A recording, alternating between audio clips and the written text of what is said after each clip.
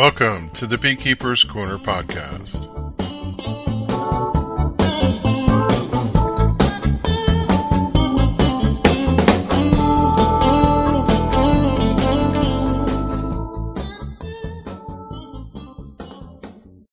February 21st, 2021, episode 188, Fly Me to the Moon. Hello everyone, welcome into the corner. I hope you're having a good day. Doing well. One could assume that you're having a good day. Generally, we all have good days as we move along in life. But if you're not having a good day, I hope this time you choose to spend with us helps to make things a little bit better. Today is February 21st, 2021. When I made a note of that for the recording, I thought to myself, it is 2/21/2021. And that kind of tickled my senses in some way.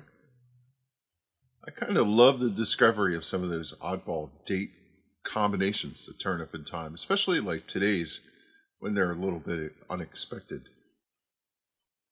Late February. Still snow on the ground here. Unlike the past few springs, this year has been one where we've seen our fair share of snow.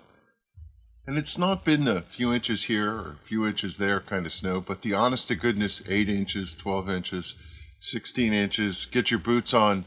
Yeah, the ground's got to be covered snow for weeks and weeks kind of winter. Last weekend was the Daytona 500. It's a true national holiday by my personal way of thinking. And I have this track record of thinking about whether it snows or not on that weekend. I relate this to the notion in some way as one might consider if it's going to snow for Christmas. You see, my oldest brother Joe did something I have always envied but yet to accomplish. Leave New Jersey on a cold February day and drive from a wintry snow mess to the beaches of Florida. I remember him recalling the tales of leaving in a winter coat and arriving in Daytona after driving straight through in shorts and a t-shirt. I think that'd be a cool rite of passage, and honestly, I seriously, I'm not just saying this, seriously was considering that trip this year. But alas, COVID. Maybe 2022 will be the year. As it is here in New Jersey, it's been cold. I know, weather again, but I told you last time, beekeepers like to talk about the weather. I only bring this up to say that there was a day, the one occasional day you get in the winter here and there, where the temps warmed up and the bees were flying. Dorothy, man, they're flying! It was kind of like a Twister moment there for a second. I loved Philip Seymour Hoffman's performance in that movie Twister. The movie was kind of campy or whatever, but he was so good in that character. So all of the hives, each and every one, were flying last week. The undertakers were taking, and the bees were doing their duty, D-U-T-Y, that is. But I suppose it could have been duty, as in D-O-O-D-Y, because the evidence of dead bees on the fresh fallen snow and signs of bee poo from cleansing flights were all over in front of each and every hive. Yes, all is well in bee land, and, well, spring, it's here. It's just about here. I can smell it in the air. I can taste it. I can sense it in the fabric of my being, and I'm kind of thinking the bees can too. I want to believe that these last few spates of storms in February will lead to a glorious explosion of bee nirvana in March, and I'm kind of hoping Puxatawny Phil will knock it off and let the spring come. 6 more weeks of winter. Blah. Mid-March, his prediction is just too painful. I need it now. Oh, hi. Almost forgot this is a beekeeping podcast, right? And there are beekeeping things to talk about. Perhaps I should have some focus and get to the matter at hand. Let's hit a quick agenda and then get to work. Round tables. Using pallets for beekeeping equipment, is it a good idea? Round table 2, where the wind takes you. Dream of things you want to do with beekeeping and do it without a map. Achieve your goals, and I present a case that demonstrates you can do it. For number 3, I have a favor to ask. I want a baseline set up on how to do a webcam. I'm looking to crowdsource a solution. Maybe you can help me. For topics in this episode, number 1 is a recap on our journey to use beeswax to make soap. I'm also going to share the wonder of how honeybees fly. And I think, as I sit here, that I think I threw something else in the mix, but I can't remember what it is. But we'll figure that out along the way. So let's go. Let's head into roundtables and run through a couple of them. Roundtable number 1. I am one of those people who constantly looks at objects on the side of the road. I'm also that guy that has a large stash of wood pieces in various shapes and sizes stashed away in my garage, and I'm proud to say over the years that I have probably used about 25% of that stock to build things for beekeeping or different projects around the house. We had a broken ceiling fan that had a remote control, and yesterday I took that down and did some work to correct that situation, and I took the broken ceiling fan apart, saved all the nuts and bolts, and there was a remote control that had a control box with wires, and I'm thinking to myself, what do I want to set for a remote control? There's one piece of material I've seen over and over again that I've never took the bait on. That object, which tempts me, are used pallets. The reason I've stayed away from them is that I know that some pallet manufacturers used to chemically treat the wood, and any use for beekeeping projects is kind of really not a good plan. Now, I'm not inclined that treating lumber has a place in the apiary in any form or plan. That seems common sense to me. Now, I'm not saying that it's a 100% thing to do and follow. I'm sure that somehow, somewhere, someone has found a good use, but I'm saying for me personally, I have simply avoided it. I've always been concerned that you'll find an old pallet that got treated with methyl ethyl death, or that the pallet was sitting and methyl ethyl death was sitting on it and dripped on it, and I just don't want that stuff in my bee yard. That being the case, though, there are some pallets that you could use. So say, for example, a pallet that a motorcycle is shipped on. That stuff's all brand new good wood. And there's a place along Route 31 not too far from me that brings in snow blowers and chainsaw equipment and whatever. And sometimes their stuff comes on pallets, and I have sourced some wood from that wood pile. But typically they take those pallets and break them all up. They're not the standard pallet that everybody, if I say pallet, you think of. That being the case, it's so tempting to see all that wood out there, and I've always wondered, is there some sort of utility that I'm passing up? I call this roundtable palatable because I found a new resource that says, maybe it's possible to decide whether or not a pallet that you find along the road is safe to recycle. Well, let me see if I can explain this. The first thing to say about a pallet is you have to consider your purpose. Again, things that are stacked on pallets, and primarily they are simpatico with conveyance by forklift. Who owns a forklift? Industry. So you might think about the substrate. One really has to consider what was on the pallet and not strictly how it was treated. I would not, as an example, think that if pallets were used in a chemical company operation, that they would have any place in an apiary, or more to the point of that website, people are using them for gardening walls and other stuff. So the first unknown about sourcing something on the side of the road is, due to the long-term nature, pallets are supposed to last for years. They could have been around the block, and you may not know that stack with the free sign sitting along the road, it's just not clean enough to use because you don't understand the history. Given pallets are designed with an eye toward being used outside, many of them are subject to some sort of treatment to make them last. The preparation of a pallet comes in different forms. Chemical treatment path is just one way. Another path is to simply heat treat them. For our use, this would be, I'm going to say, ideal. When you look at construction of a pallet, they are built in different ways. Some of them are cheaply made. Some of them are desirable lumber. It's just the best way to say it. They're thick cut. They're made of good species of wood. And if you could only find free pallets that are kiln dried, made from hardwoods, or sometimes as a rule, it would be a no-brainer with the right precautions.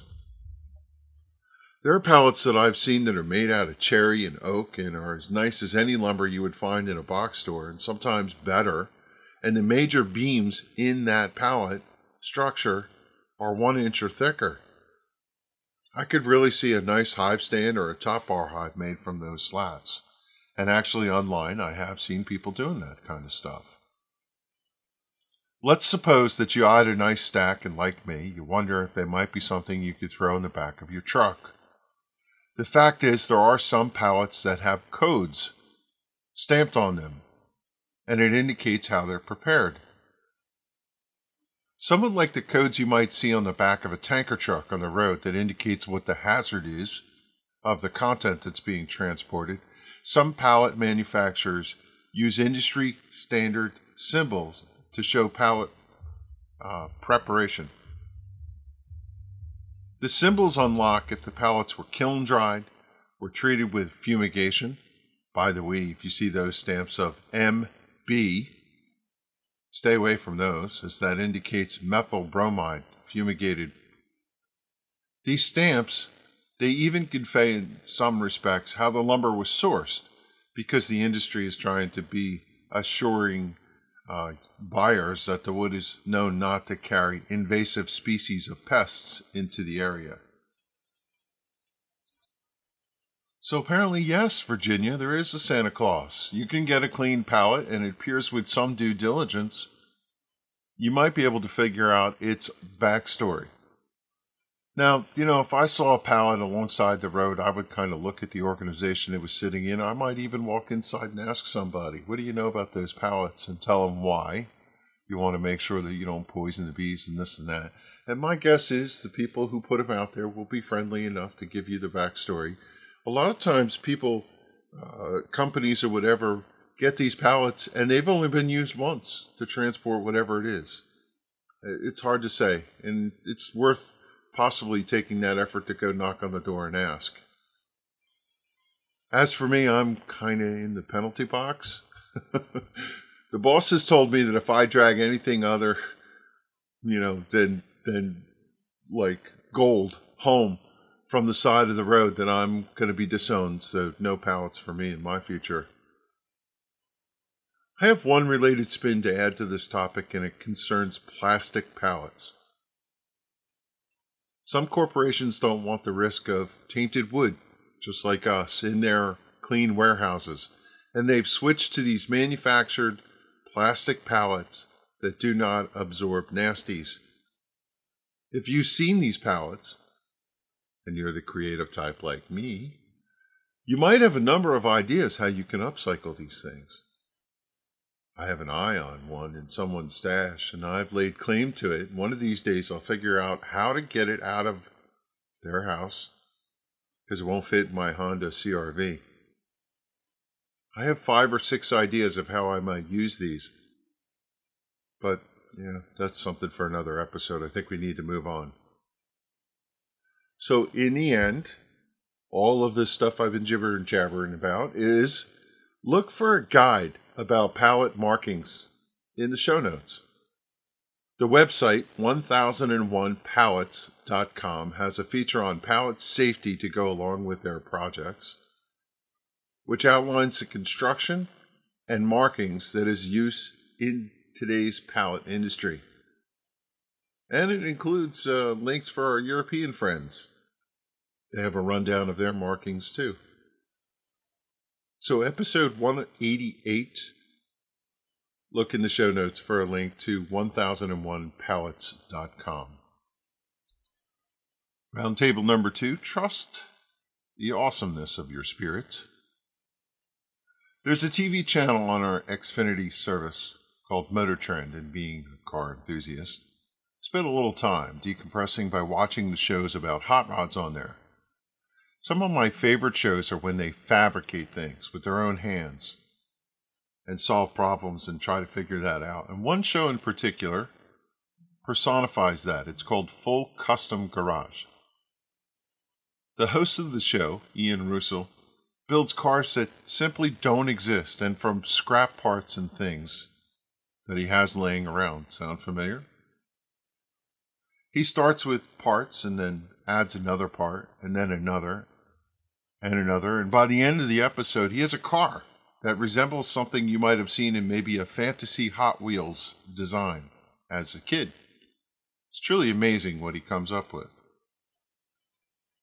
Taking this notion to beekeeping, I received an email recently from Brendan Laterak asking me some questions about my top bar hive that I have in service, and it dawned on me after I responded to him that there's a little bit of Ian in me when it comes to how that top bar hive got built. In response to Brendan, it dawned on me that the hive design and build was actually really organic. To tell the story of that hive, Sharon's friend Judy installed a floor and had a lot of oak tongue and groove scraps left over. I like wood, as I just talked about, so that one I dragged home and had in the garage for quite a few years. I coupled the idea of using that wood to building a top bar that would be able to mate up with Langstroth hive equipment, boxes, and the idea was born. I built the two box ends, glued them together, 2 slabs, and then literally mocked up the hive from the parts and the pieces that I had in the garage. The bottom of the hive has some wood from old deck boards that I had in the stash. The trim that surrounds the roof came from a bathtub surround that we replaced at some point while renovating our home.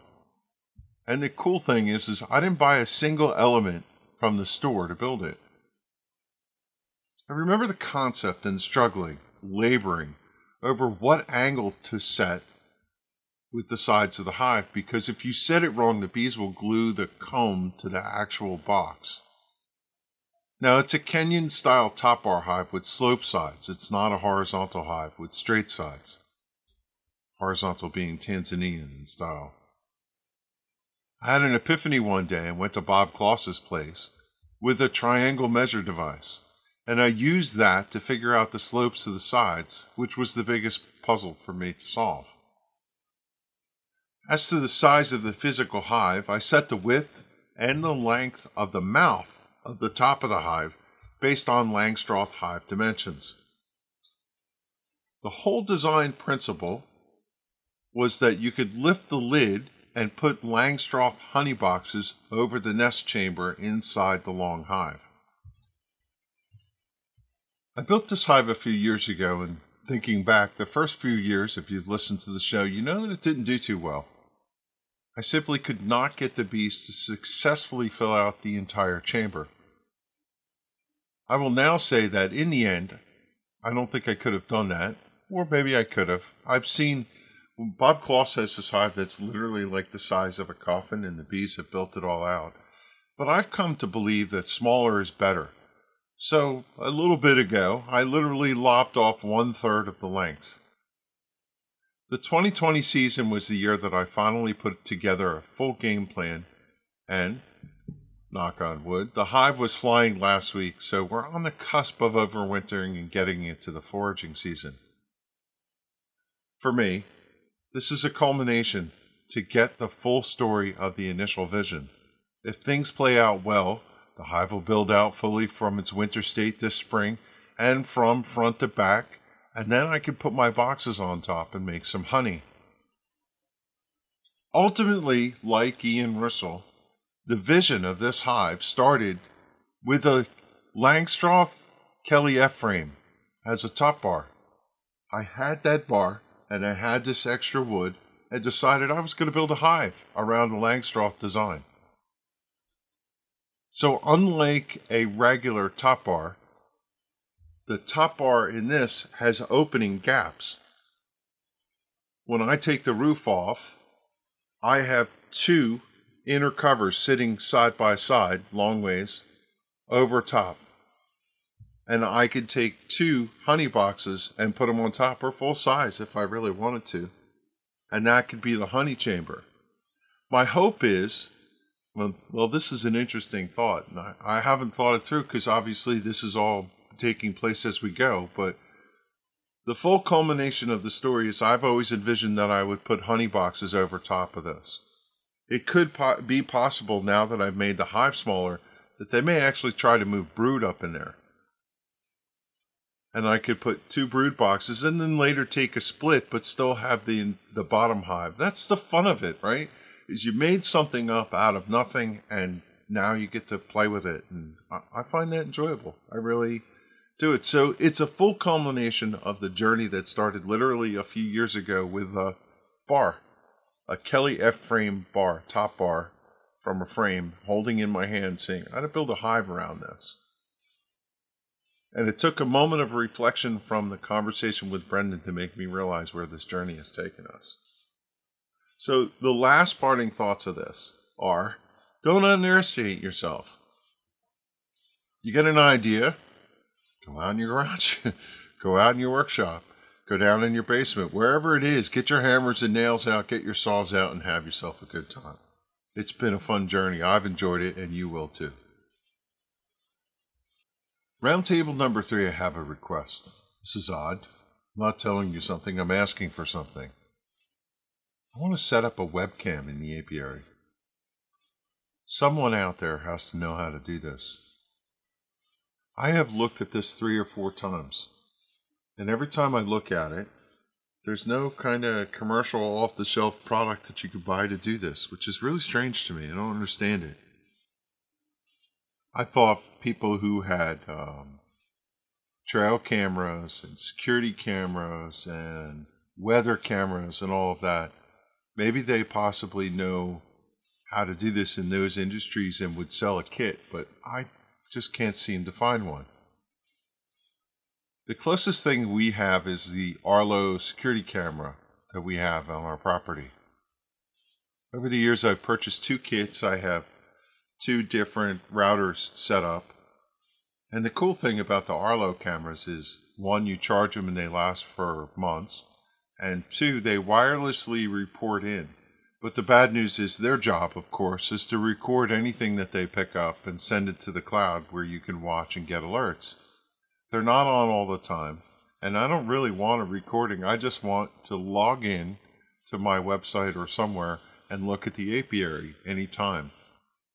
And how cool would it be on BKCorner.org to have a webcam sitting there looking at my apiary 24/7? But I have yet to crack the code on how to do this. So if you know of some turnkey kit that's out there, where I could put a camera and some form of, I suppose where I'm thinking about, or in some way or another, I could figure out how to get electricity out there, but ideally it would be solar powered with some sort of battery pack. I don't want to spend $1 million either, but, I think in this thing, if I could do it, I might make some sort of investment. But I just have looked 3 or 4 times and come up empty, and I'm not able to figure out a good system. So do you know of one? If so, hopefully this crowdsource will help the effort. And of course, if I get a good response, I'll share it back out to everybody. So Kevin at BKCorner.org. Write me and let me know what you know about this. Roundtable number 4. All hail the CCBA. I look forward to certain conferences each year, and in this time of COVID, it's been tough. We don't get to go network with our friends, sit and have lunch and chat about bees and do all that stuff. Yeah, the Philly Guild one, missed that one this year. Really enjoy that show every year. The EAS conference last year, canceled. Got to go to the Maryland State meeting online this year. That was great. And so it goes in these times of COVID. I'm happy to report that EAS appears for now to be coming to us in 2021, but the venue's been moved from about 900 miles southwest of Massachusetts, where it was originally going to be held, to Kentucky. And from what I understand, they have a limited number of slots that they can host. EAS conference tends to get quite a few people, but given COVID times, they can only host so many. But that's better than a sharp stick in your eye, as my mother used to say. I'm happy to report that our friends from Chester County, Pennsylvania, who have great conferences every year, have mustered to keep their annual conference afloat and have a spectacular lineup for March 13th. So stop what you're doing and circle your calendar. The registration's open on the website. The cost for registration, I think this is what I figured out, is $40 for non-members, but you can see what it costs there. And the lineup is well worth the investment. I'm going to rattle off some names, and if you know anything about beekeeping, you're going to recognize them. Les Crowder, Sue Kobe, Deb Delaney, Randy Oliver, Michael Palmer, Steve Rapaski, Tom Seeley, Marla Spivak, Dewey Karen, and there's others there. The speaker list rivals any of the bigger national conferences, and I really think that this is going to be a day well spent. The typical MO in a CCBA conference is they tend to run 3 tracks at a time, and you should be able to find whatever appeases you. It's a virtual conference, so I don't know how they're running it, but my impression was that in years past, you could pick and choose from the 3 different tracks. So if you want to go see someone in this track on this time slot, you can switch to the next track on the other time slot. The conference starts at 9 a.m. and it goes till 6-ish at night. And off and on throughout the day, they'll have speakers taking on various subjects. And I would assume, like I said, that you can mix and match, but read their rules on their websites. Don't rely on me. Save the date, Saturday, March 13th, and get your registration reserved early. The web address for Chesco Bees will be in the show notes, but if you want it now, it's chescobees.clubexpress.com. I wonder if I should take in that session from Solomon Parker on how to get started in treatment-free beekeeping, or Marla Spivak's Landscape for Bees at 2:10 p.m. that day. Yeah, I think the hardest thing for attending this thing is which track to go to. Decisions. Good job, Chester County. Nice lineup this year. That brings to an end the roundtables. Let's head over to topic number 1. We'll go to the back of the book. It's soap. Yeah, let's talk about that. So topic number 1, the COVID winter has provided plenty of opportunities for us to make our boxes bigger. And so far, we've checked off 1 or 2 long-standing objectives when it comes to making products with the beeswax we rendered last year. As you've heard me say not too long ago, this past winter we made our first batch of soap, and now it's time to talk about it.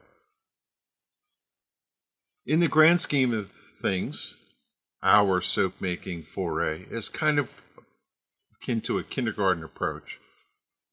But even with a beginner's viewpoint of it, I have a new appreciation for the soap making process and soap products that I see out in the industry. If you listen to the recent episode with Bob Kloss, you know that Bob was here that day, as he wanted to learn how it was done. And Sharon has been reading up and studying how to make soap for a while, because originally this was her thing that she wanted to do. But in the end, she had distractions, and I think I ended up doing most of the making. And I was glad to have Bob present because he has acumen that I lack when it comes to chemical things and concoctions given his career background. So making soap, in the grand scheme of things, it's really not too complicated. Prep your equipment, prep your ingredients, put it together, and voila, you've got soap. Easy peasy, but for some reason it seemed really daunting to me. And It had to do mostly with the lye component of the process. Like playing with electricity, which I absolutely hate, in the house, I have a healthy respect for chemicals, especially ones that come with warning after warning when described in the process of making something. If you've ever read a soap book, most of them, probably because of legal reasons, have huge warnings about doing this. For us as beekeepers, if you've ever done oxalic acid vaporization, that's another place where they always tell you, wear your mask, you could damage yourself permanently and whatever. I'm not up for trying to do that kind of stuff, being permanently injured. In the case of sodium hydroxide, aka lye, you have to wear a respirator, and when they tell you about the chemical reaction, well, the book that I read did not exaggerate as to what was going to happen. If you think, I could do this inside, it's too cold to work outside in the winter, well, let me tell you, no. When we poured the lye into the water, there was a grade school exploding volcano type reaction, which to my eyes was pretty impressive, actually, as I think back on it. Yeah, maybe I'm over-glorifying it, but honestly, that chemical reaction was no joke. And when you put that lye in the water, which is part of the process, it heats up to around 200 degrees in spectacular fashion. Now, it's been over 2 months since the day we made the soap, but I do remember the reaction, the plume of gas, and the reaction in the jar. And I'm emphasizing this to tell you, you need to heed the warnings and follow the safety precautions. Don't be shy of this one. Now, all that aside, making soap follows a predictable process. You prep the soap ingredients, which are made up of oils, fats, and beeswax, in the proportions for the recipe you're following. You don or put on gloves, eyewear, a long sleeve shirt, and a protective gas mask with the right cartridges, and you prep the lye. Then, and this is key, you ensure that the base you made and the lye that you just prepared come to consistent temperatures before you combine them. For the basic soap recipe we followed from the book Soap Poisoning. Sorry, I knew that was going to come out somewhere in here. Every time I say the word soap, that movie comes back. Ralphie, what was it that brought you to this lowly state? It was soap poisoning. Sorry. Where was I? Yeah, for the basic soap recipe we followed, it was from the book Soap Making for Beginners by Kelly Cable. That's the one we used. It said to let both mixtures come to around 110 degrees Fahrenheit before introducing them to each other. So to make this, I melted beef tallow, coconut oil, olive oil, grapeseed oil, sweet almond oil, and beeswax over a double boiler. And then I held them in temperature. That's why I used a double boiler. We went outside, Bob and I, prepped the lye, which peaked at 200 degrees, and then we let it cool to 110 before stirring the two together. As you combine them, our recipe said to blend them for 2 minutes or until the mixture thickened up. Now, before you do this, of course, you got to have your molds prepped and your fragrances prepped, whatever you're going to do. The chemical reaction process that results in soap forming is called saponification. To saponify is defined as turning a fat and/or oils into soap by a reaction with an alkali. It's a Kevin moment. Perhaps the most daunting part of making soap for the novice is this magical description called saponification. If someone simply said, mix your lye and base together to make a slurry that forms soap, well, that doesn't sound so daunting, does it? But the second paragraph to every soap book pontificates about the mystical saponification process. And that sounds a little less approachable, right? Hence why the buddy system was such a good approach.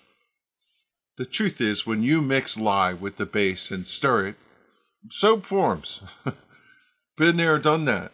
Now, not so intimidated by it. but I was still happy to have Bob and Sharon and Kathy with me. End of Kevin moment. Now, I don't want to make light of the soap making process because compared to some soaps that I've seen people make, ours is in the realm of Play-Doh. Simple, simple, simple. It's pale brown, dull, looks like something you'd find in a gas station bathroom. But don't you hate on me, it's our soap.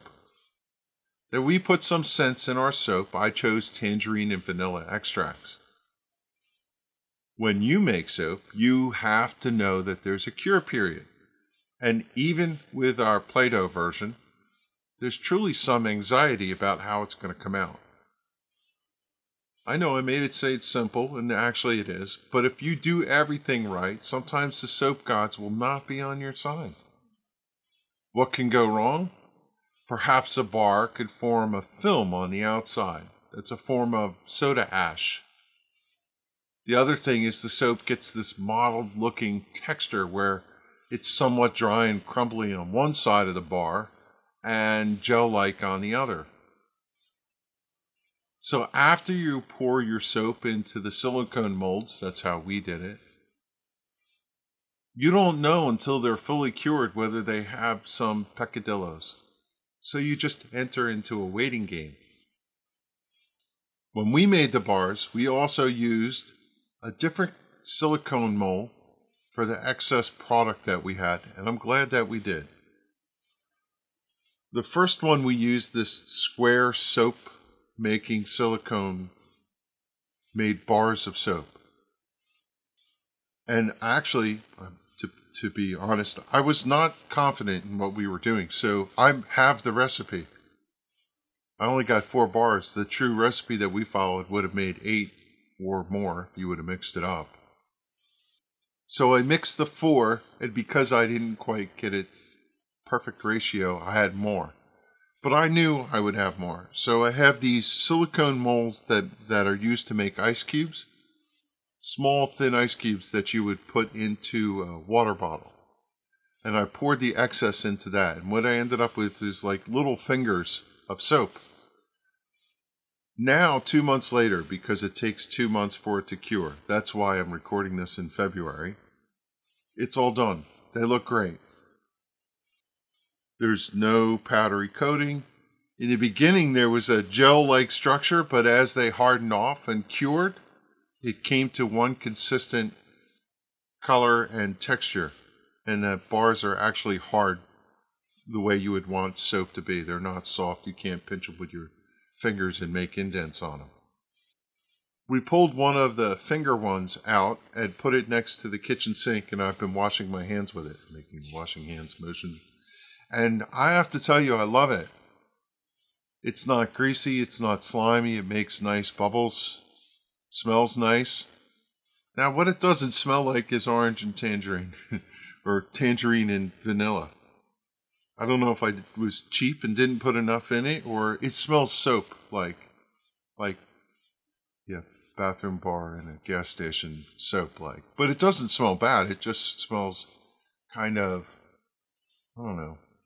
Picture what you think a bar of soap would smell like if it didn't have fragrances. It smells like that. So the box is bigger. I really enjoyed the process. And now 1 of 2 boxes is checked. The next one is to make liquid soap. We have a book about making liquid soap. There's not so much about using beeswax in it because the whole point of beeswax in soap is to make it go hard. And with liquid soap, you obviously don't want that. Kevin, have a habit of laboring over recipes on the show, and I'm not going to do it. I'm not going to tell you this amount of that and that. I'm going to encourage you that if you want to put your beeswax to work, you got to buy a book on the topic and read about it. You can't follow this and say, I'm going to go make soap. And this is my recommendation for you. Follow someone who has documented the process and is strong enough and brave enough to put it in a book. Buy a good book. There's tons of great soap making books out there. Don't go follow a website. After you learn how to make soap, you can go look at the concoctions that people come up with, because that sometimes like following beekeeping methods that you find on a Facebook page, you may not get a really good end result with that. So don't do that. Buy a honest to goodness real book, and maybe the one, I'll see if I can find a link to it to put in the show notes, the one that we use. So homemade soap with the beeswax base. Yes, very nice. We have more ingredients left over, and now that our bars have matured sufficiently and they turned out right, it's time to make the next step and move beyond the basic recipe to a more appealing in appearance conventional soap. My favorite soap of all time is Dial Gold soap. I think I've said that on the show.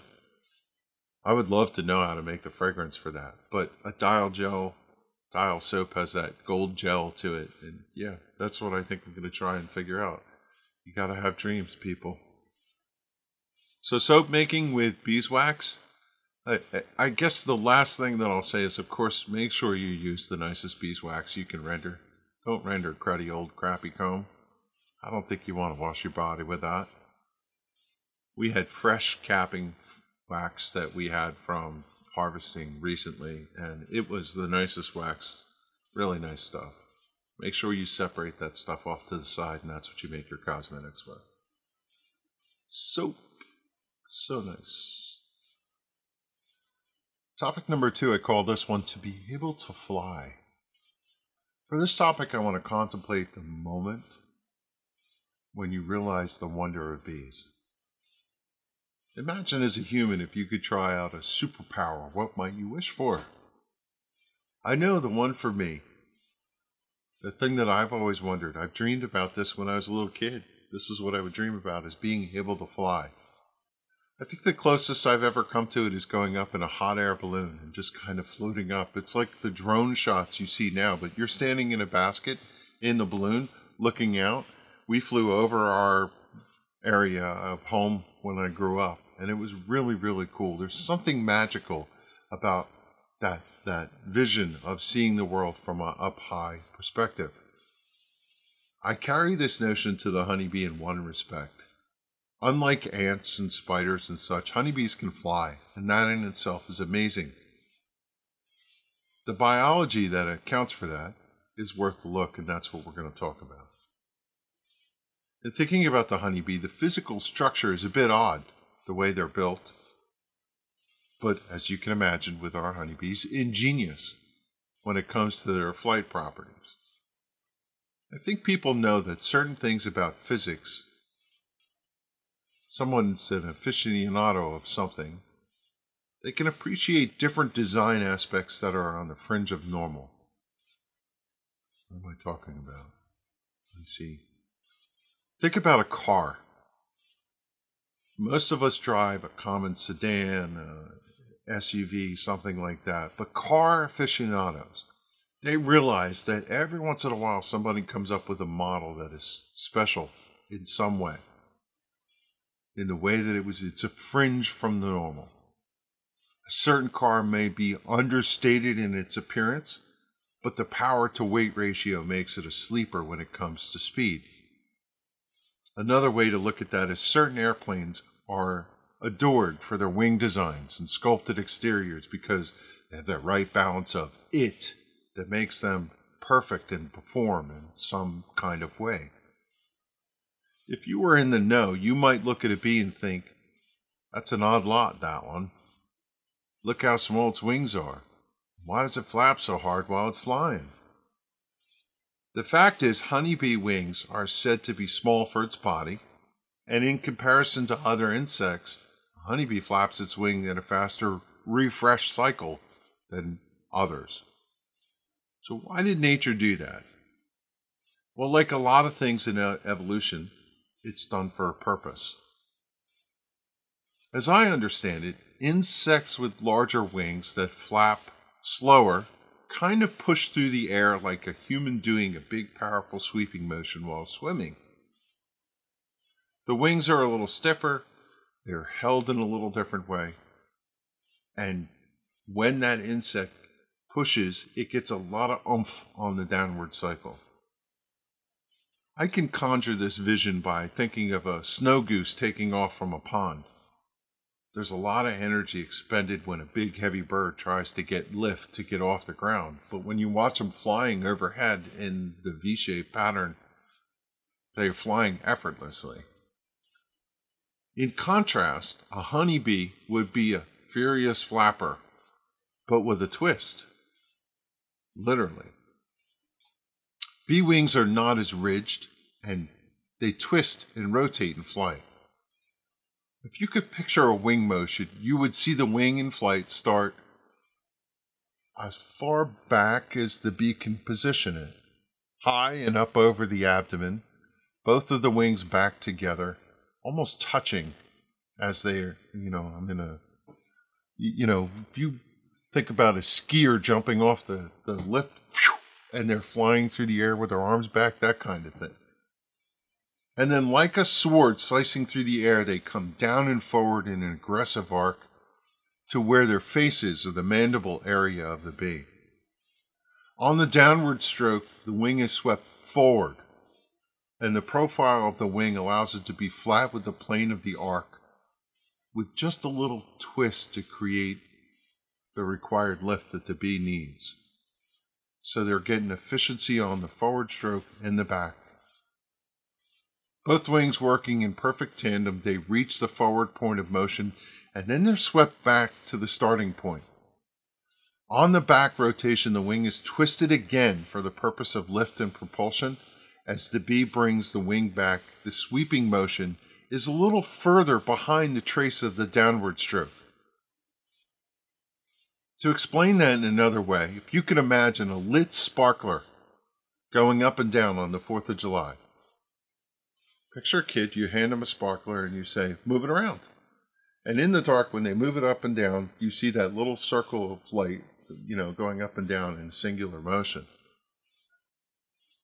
Most of the time, if you see a kid playing with it, they go straight up and down. But eventually they figure out how to go to circles and arcs and all that stuff. In the case of a honeybee, the wingtip, let's say that's the little sparkler, the light would make a banana shape. Arc down and forward to the front, then arc to the top and the back. If you repeated this with a sparkler, the light would resemble a narrow banana shape. That's the shape the bee tip wing makes when it's coming back and forth. Now, if you've ever seen a slow motion, high speed video of a flying bee, it's the coolest thing to see the wing motion. And it takes me back to that thing where certain people appreciate different airplanes. You watch a video of a honeybee, say, versus a bumblebee, there's a different elegance to the whole wing thing and the way that they both do it. Bee wings make short, quick, sweeping motions, and they do it at a cycle of 200 to even 230 beats a second. Why are bees different? Why did they evolve in this manner? The answer is, we all probably have figured out, work. A slower, longer motion, more common in insects, makes them more efficient at flying. They get more lift with less work. For the honeybee, however, they have different goals. They need maneuverability, that's a hard word to say. And of course, we know optimally they are foraging, they need to be equipped to carry heavy loads. The trade-off in wing design, specifically to the honeybee, makes them uniquely qualified to be honeybees. That's cool to appreciate, because they're equipped to bring nectar and pollen back as part of their design and their flight apparatus. So let me ask you a question. Not going to know the answer to this. How fast does a fly fly? Have you ever contemplated that? Housefly I'm talking about. Of course you have. Every time you shoo one away, you're trying to get to the thing. Dang, it's fast. Fast enough that you can't get it with a fly swatter or a newspaper. Sometimes it takes a lot of acumen to get it right, to get that darn thing, because they're so fast. Well, actually, in comparison, they're dog slow. A fly flies at a rate of 4.3 miles an hour. That's 7 kilometers, for our metric friends, kmh. A yellow jacket, another one that you might be familiar with, to chase away, tops out about 7 miles an hour or 11 kilometers an hour. In general, bee speeds range in the neighborhood of 15 to 20 miles per hour on the outflight. And some of them have even been clocked a touch faster than that. Yep, the honeybee. Faster than that. Some wasps and honeybees can fly up to 25 miles per hour, according to scientists. In buzzing terms, not too shabby. And it seems like the top speed of a flying insect is garnered by dragonflies, which can fly at 35 miles per hour or 56 kmh. So yeah, girls are pretty zippy because, well, they got work to do. Oh, Kevin moment. I did anamorphize the bees by calling them girls. Seems to fit the statement, so lighten up, Francis. The name Francis Sawyer. But everybody calls me Psycho, and you guys call me Francis and I'll kill you. Blah, blah, blah. Lighten up, Francis. I forget what movie that's from. Every time I hear that, I kill you, I think of Jeff Dunham. This girls thing, it gets under people's skin. In all honesty, I agree. Sometimes it's overused. But sometimes it's a logical, goofy way to refer to bees. And every once in a while it seems to fit. So if you see me, the Kevin me, the EAS Master Beekeeper, or someone else, call their bees girls on occasion, well, look, a little latitude, move along, citizens. Now as to our boys, they're not as zippy. The fact is, workers would not fly at top speed all the time, of course. Yeah. I have to say, my joke to boys, generally speaking, queens and drones fly about 12 miles an hour when they're trying to get somewhere where unloaded bees are, workers are said to be about 15 or up to 20. Now, my thought is, of course, on the return trip when they're loaded, they're not flying that fast. There's really no one sitting there with a radar gun clocking the honeybee flyways. Like Bob Kloss's conjecture in a recent episode, I wonder if these numbers are bandied about through repetition and are not based so much on empirical data. But to that end, I'm going to supply a link to a research paper that did test worker flight measurements and scientifically back up that they go 15 to 20 miles an hour. And some of the other numbers that I passed along. If you explore the aspect of honeybee flight, you will come to know that it is a broader system than just the wings. The wings work in harmony with the locomotor system of the bee and the visual sensors of the eyes, along with the hairs and some other things. In admiring the wings of an airplane, you have to look at the fuselage and some of the other designs too. And the honeybee's no different. The thorax is an amazing design. And to refer to it as the locomotor center of the bee is an accurate label. Locomotor being defined as pertaining to movement or said in a way that many of us associate them relating to locomotion. Do the locomotion. In a way, that locomotor of a train is its sole means of movement. And this is a tip for you, Master Beekeeper style tip.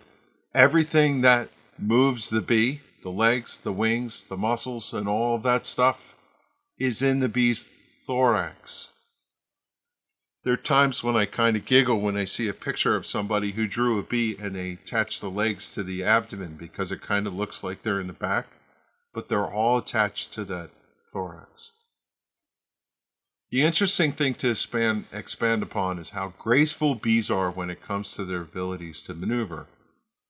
As we all know, they have multiple eyes that serve to visualize the world, and their sensory perceptions are driven to send individual instructions that cause minute changes in the muscle instructions that make a wing turn to be to the left or turn it to the right or flap a little harder to compensate for a wind gust and all of those things. One giant system, and it truly is amazing in nature that that's all figured out. This little foray somewhat scratches the surface of a honeybee flight, but I think it's enough for now. Some other time we can come back to other aspects of load carrying and the heat properties of the muscle system pre-flight. In this time where it's freezing outside and the bees have to warm up their muscles to fly, that's kind of cool how all that works, but a little too much for right now. I'm satisfied this was a little cool little sojourn into the wonder of the ability to fly. And I think we can leave it here. Look for a link in the show notes to a journal article, Short Amplitude, High Frequency Wing Strokes Determine the Aerodynamics of Honeybee Flights. Again, BKCorner.org, episode 188.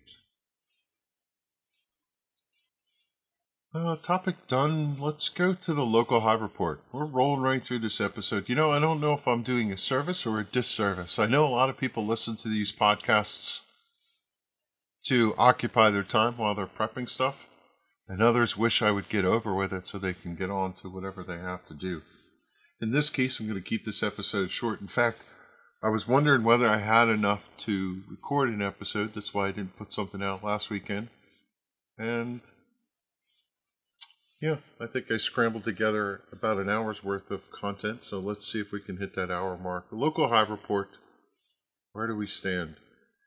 It snowed another 8 inches the other day, and then we had a 40-degree day. And I was walking down the road with the dog, just taking her for a little zip, and encountered my beekeeping neighbors from down the road. And Jim was saying to me how his bees were flying. Never dawned on me that it was above 45 degrees. Got 50 degrees for one day, teased us, then turned around and snowed the next day. But I did run back to the house, shove the dog inside, throw on a pair of boots, and go out and take a look. It's kind of cool. There's nothing more serene than looking at your hives in winter with snow on the ground and fresh blanket of snow on top of the hives. And it's kind of cruddy to see dead bees out on the snow. But I just kind of softly, quietly walked up to the first hive, peeked around the front, saw bees on the front. It's neat when the sun is shining in the afternoon, warming the front of the hive, and you see the bees, they come out of the entrance and they walk down and they sit in the sun, and then they start to warm up, they fly out, and then they fly back. And they do their cleansing flight, and it's neat. It's just a neat thing to observe in the wintertime, especially when it's been so quiet and the bees have been sequestered. So, yeah, got to hive number 1, and I went out there with kind of my head down, because this is the time of year where you walk out and you just don't know what you're going to find. I've been out there and seen a lot of hives flying, and I've been out there and see one hive flying, and I honestly had no idea what we were going to get. So hive number 1, flying, happy, look down, see the bees on the ground, which is normal. You'll see dead bees. Sometimes they fly out, they land on the snow, and they never get up. And they look so peaceful sitting there. I've literally picked up some bees from the ground, cupped my hands, blew on them, watched them come back to life, held them to the entrance, and watched them walk back inside the hive. What they were doing out there in the snow, chilling themselves to death, I don't know the answer to that. I had just a few minutes before I had to go back to work, so I didn't pick up any bees. I just kind of walked around and looked to see what was going on. Pad number 1, the scale hive, good. Pad number 2, flying. 3, flying. 4, flying. Yeah, everything looked good. Ultimately, the one I was worried about was down there on pad number 8, which was the top bar hive. I slowly but surely walked behind each of the hive and peeked around and saw bees coming and going. I got to pad number, which I think it's 6, which is the cedar hive. I didn't see any bees flying. I was a little worried about that.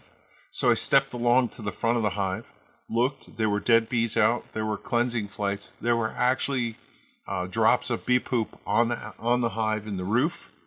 And lo and behold, when I walked around front and stood there for a couple of minutes, a couple of bees came and went. So that's another thing that you're going to see. You will see bee poop. You're going to see it in the snow, especially if there's snow on the ground, because it shows up. And you might see drops on the hives. And, look, if you've been sequestered in that hive for so long, you never know how long it's going to take. I was dreading walking past pad 7 where there's nothing to pad 8 to the top bar. But as soon as I walked up, I saw some dead bees in the snow and looked over, and darn if there weren't a couple of bees standing on the entrance. So the top bar is still going. I've got to be truthful and say I'm surprised at that. I just didn't know. As I said in the opening, it's the end of February. February 21st is almost the end, 28 days here. Usually when we get to March 1st, we'll get a break. And what I saw in the weather is we will get some 50-degree days. If we get some 50 degrees days and the snow melts, I'm positive they're going to find skunk cabbage and some of those other things. This is the time where you start to see snowdrops pushing through. And as soon as I see that, I declare victory. March 1st to March 15th is usually that tedious. If we keep getting more snow, you never know. But I also spoke to my brother Keith. He said his hive was good. He went out and cleaned it off and looked, and they're still alive. So how about that? That's a happy 2020 winter, 2021 start to it. Now I got to figure out what to do to get everything prepped. This is where the pressure comes.